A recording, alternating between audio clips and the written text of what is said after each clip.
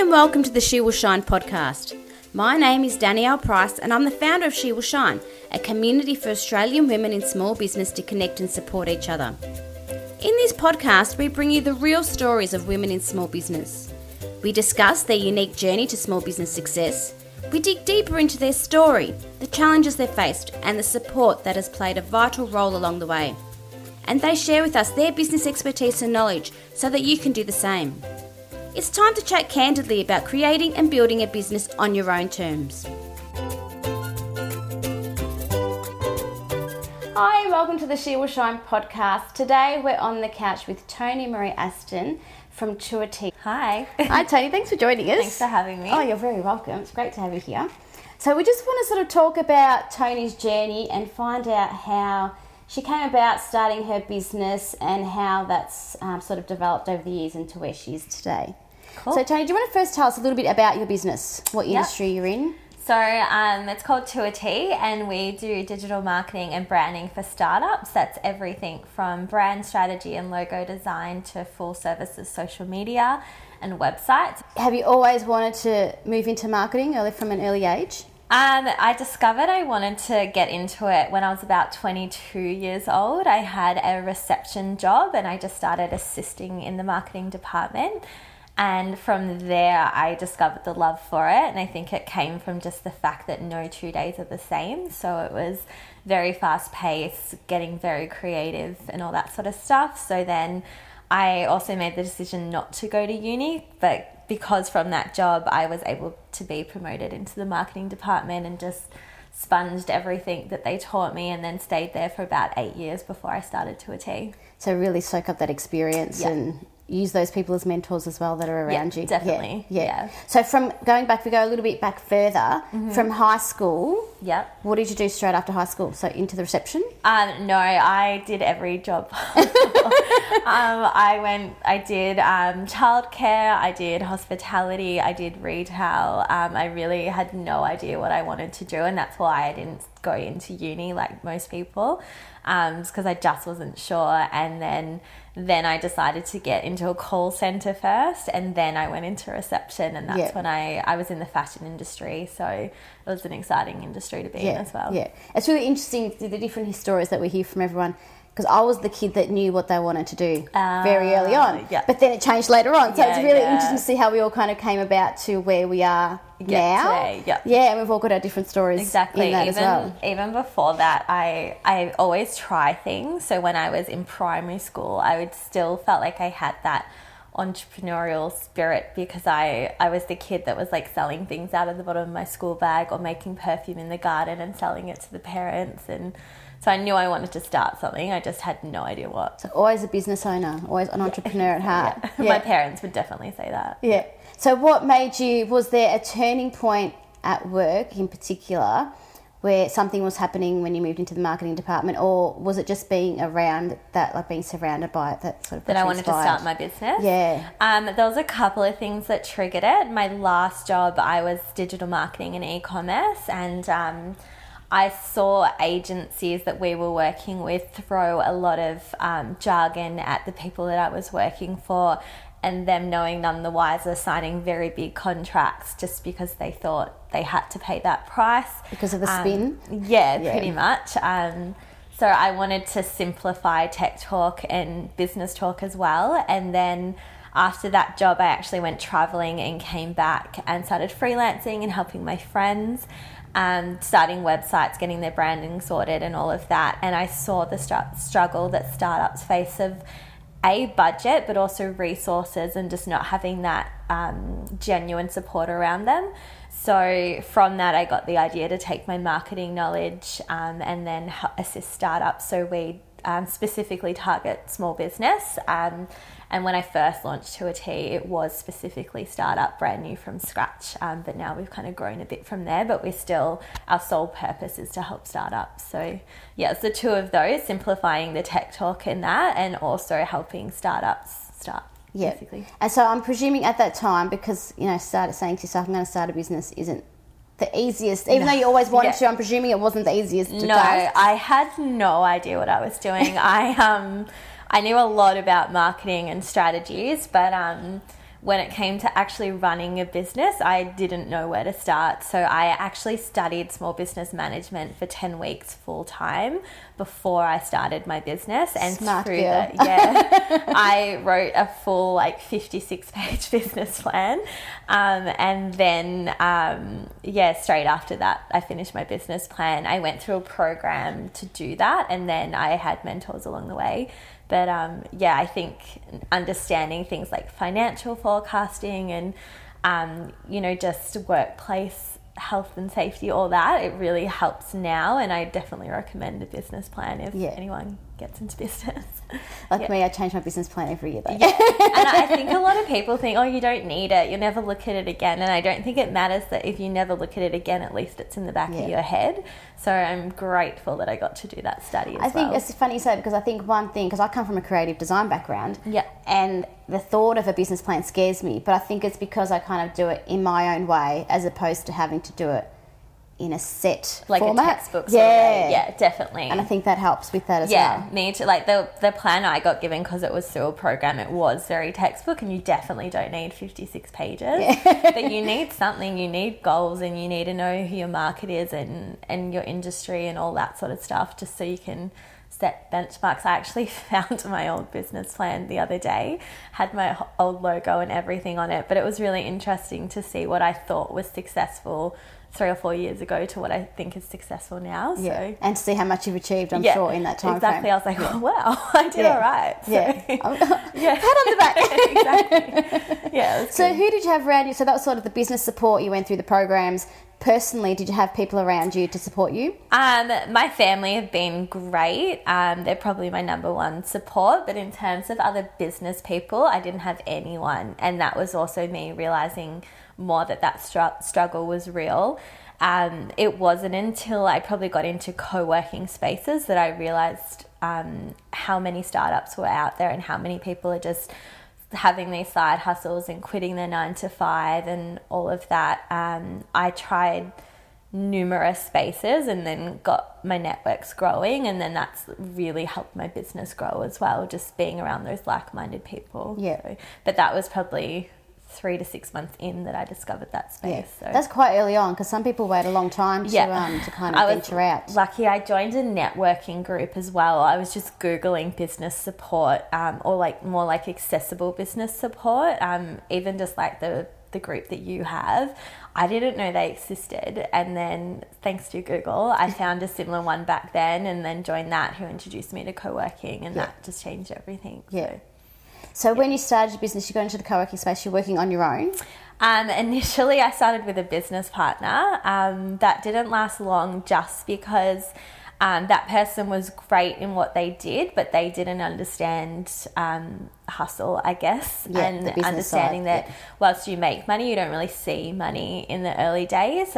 So we had our differences. It ended completely amicable. We were fine. And at the time, I probably cried a lot, but I think it was also the biggest blessing in disguise. I was able to kind of really take back the reins and steer it back to the direction that I wanted to go. So. Did you think about quitting then? Yeah, I did. I was more like, what am I doing?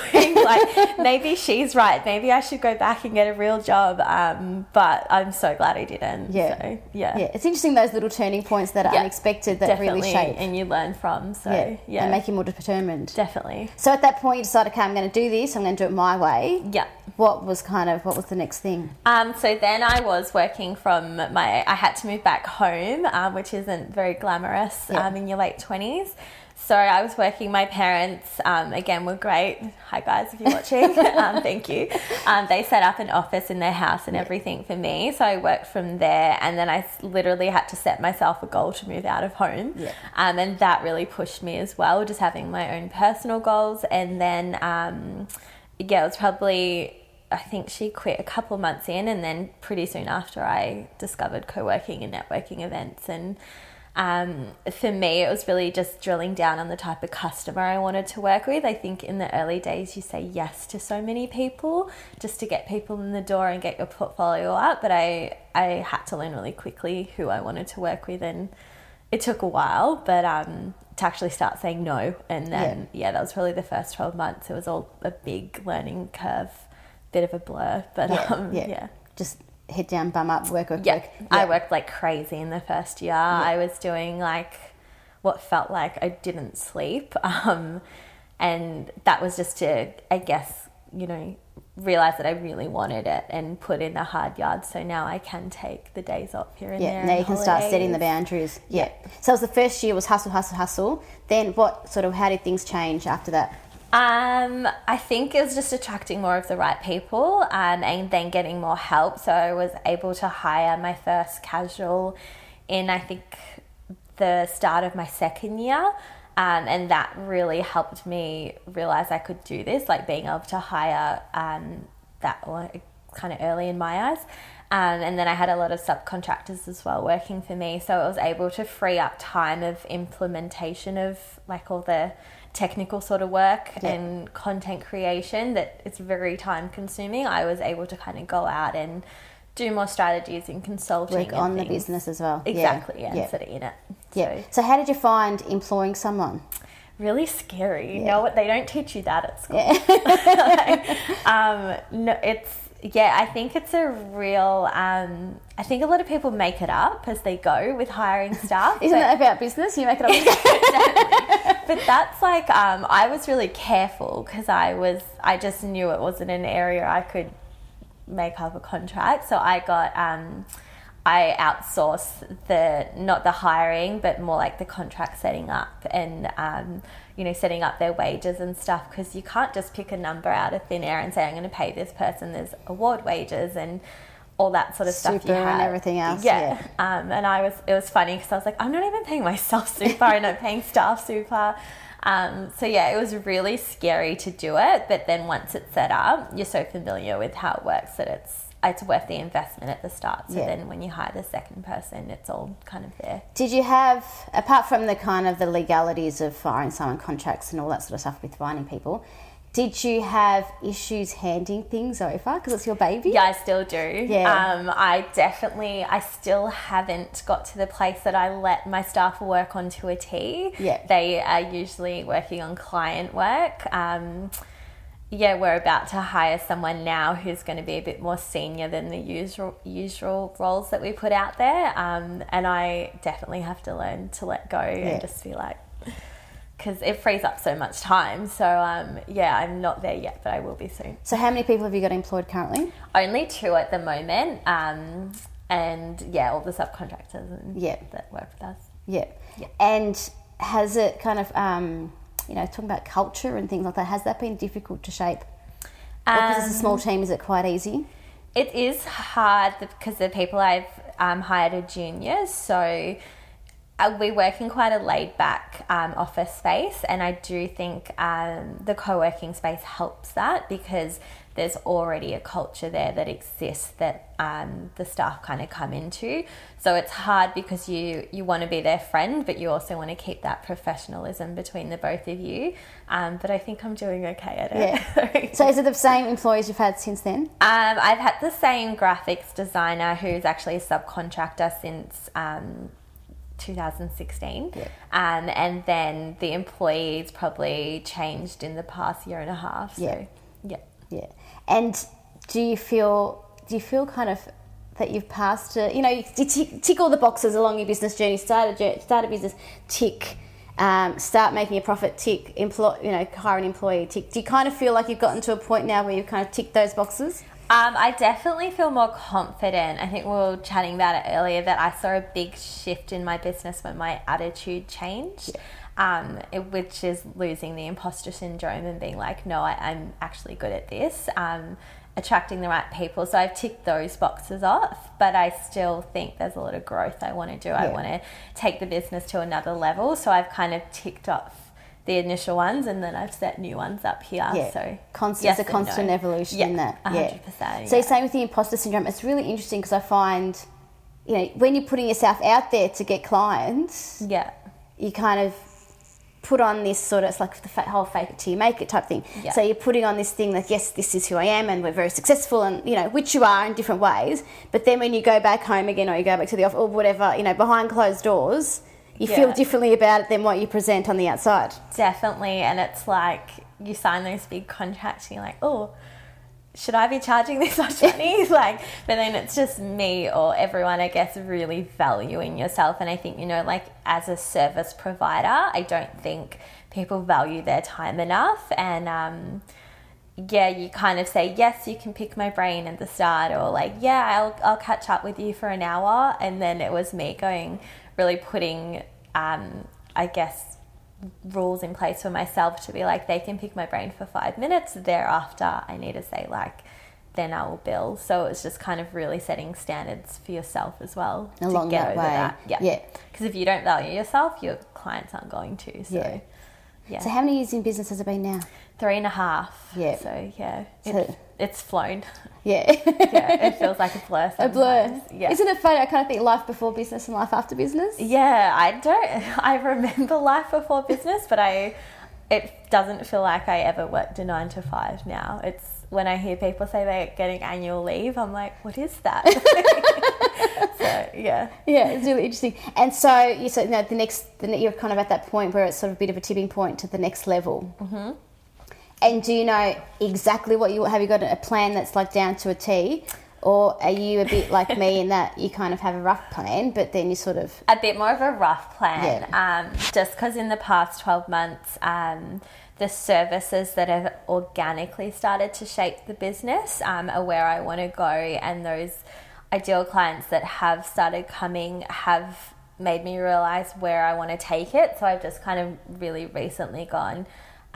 okay, we really want to push these services more, and then kind of now we're at the stage where we're going, what do we need to do to get there, and position it as that, because it is a bit of a shift that I'm going to take. So kind of niching.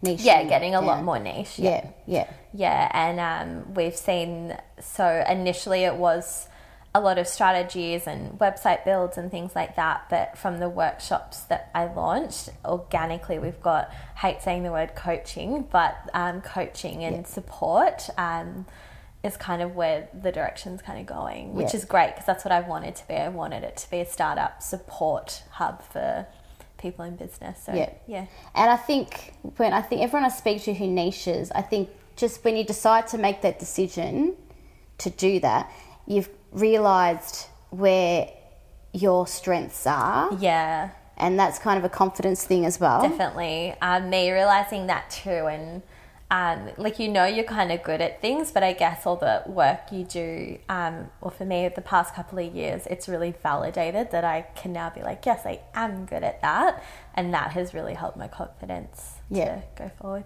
And have you found that networking has helped along the way? Like, obviously networking happens naturally in a co-working space. Yeah, I actually got your email the other day that was titled, I hate networking. I cannot agree more with that. I did my time networking when I first started. I started on a budget, so my strategy was I could afford to get my business card printed and go to networking events. So I did 3 months straight of networking. Oh, wow. Of like, no joke, like an event a night sort of thing. Obviously the free ones are great, but I would pick the ones that I would invest in. So that tired me out very early on. Now when I network, I'm very selective about where I go, and I don't like the straight sales pitch sort of networks. I'm more like inclined to like She Will Shine, because you know, you have those days that everyone just gets together and it's networking without networking. It's just more organic nice and friendships conversations. And Yeah. And we have access to it in co-working. So whenever I want to feel the need to network, there's always an event happening that I can But you experienced networking burnout quite early on, by the sounds very early on. So. But isn't it interesting, because I sort of found I was the same. So when I first started, I was like going to everything and anything. Obviously we're women networking, I'm there kind of thing. But you soon learn, or quickly learn, which one feels right for you. Exactly. And that it took a while to, because like you said, you go to all of them because you see them on Instagram and you're like, oh, that looks cool, and then it might not be as cool as it looks, or there just might be the wrong people there. And then I think even now, like, I see jumping on social media as networking these days. Like, it's a lot more accessible, and I'm definitely more selective on who I choose to put my energy into. So, yeah. Awesome. So, exciting journey ahead? I hope so. Yeah, it is. I'm about to go on holiday. So I'm in that, I've got 4 weeks till I leave. I'm trying to train new staff and have someone cover while I'm away. So at the moment it's a bit hectic. But so how does that feel? Because, people, when I go on holidays, I'm like, okay, what can I do now and how can I prepare for this so I'm not so full on? Yeah, I'm a big traveller. So I was never someone that didn't take a holiday for years because of my business. I started doing the workations where I would do half holiday, half work, and I would just go to easy places. So time difference wasn't a huge thing in like Southeast Asia. So I've done a bit over there in Bali and Vietnam where I've just literally dedicated the mornings to work, and that is also me not being able to let go. Yeah. Like I want to check in, and I don't think people are like, you have to completely unplug when you go on holiday. I don't think you do. Like, I find that more email. stressful. Exactly. Really stressful. So I was like, I'll check my emails. I'll catch up on work for 2 or 3 hours in the mornings, and you have the whole day to be on holiday. This trip's a little bit different. I do want to switch off a little bit more, but I'm still knowing I'm going to check my emails when I can. So, and you have a team that is there and that you have trained. Yeah, so I know that, I'm hiring someone this week, so I'm hoping that I know that they'll be left in great hands. Yeah. So Awesome. Yeah. Thank you so much for sharing your journey with us, Tony. No worries. Thanks for having me. Oh, anytime. Thank you everyone for watching and listening today. We hope you've enjoyed our podcast and we'll be with you again soon. See you later. Bye. Thanks for joining us. If you'd like to find out more about the She Will Shine community for Australian women in small business, head to shewillshine.com.au. You can also follow us on Instagram and Facebook at the handle shewillshine.com.au. And don't forget, if you like this podcast, please subscribe and give us a rating on iTunes. Join us next time for the She Will Shine podcast.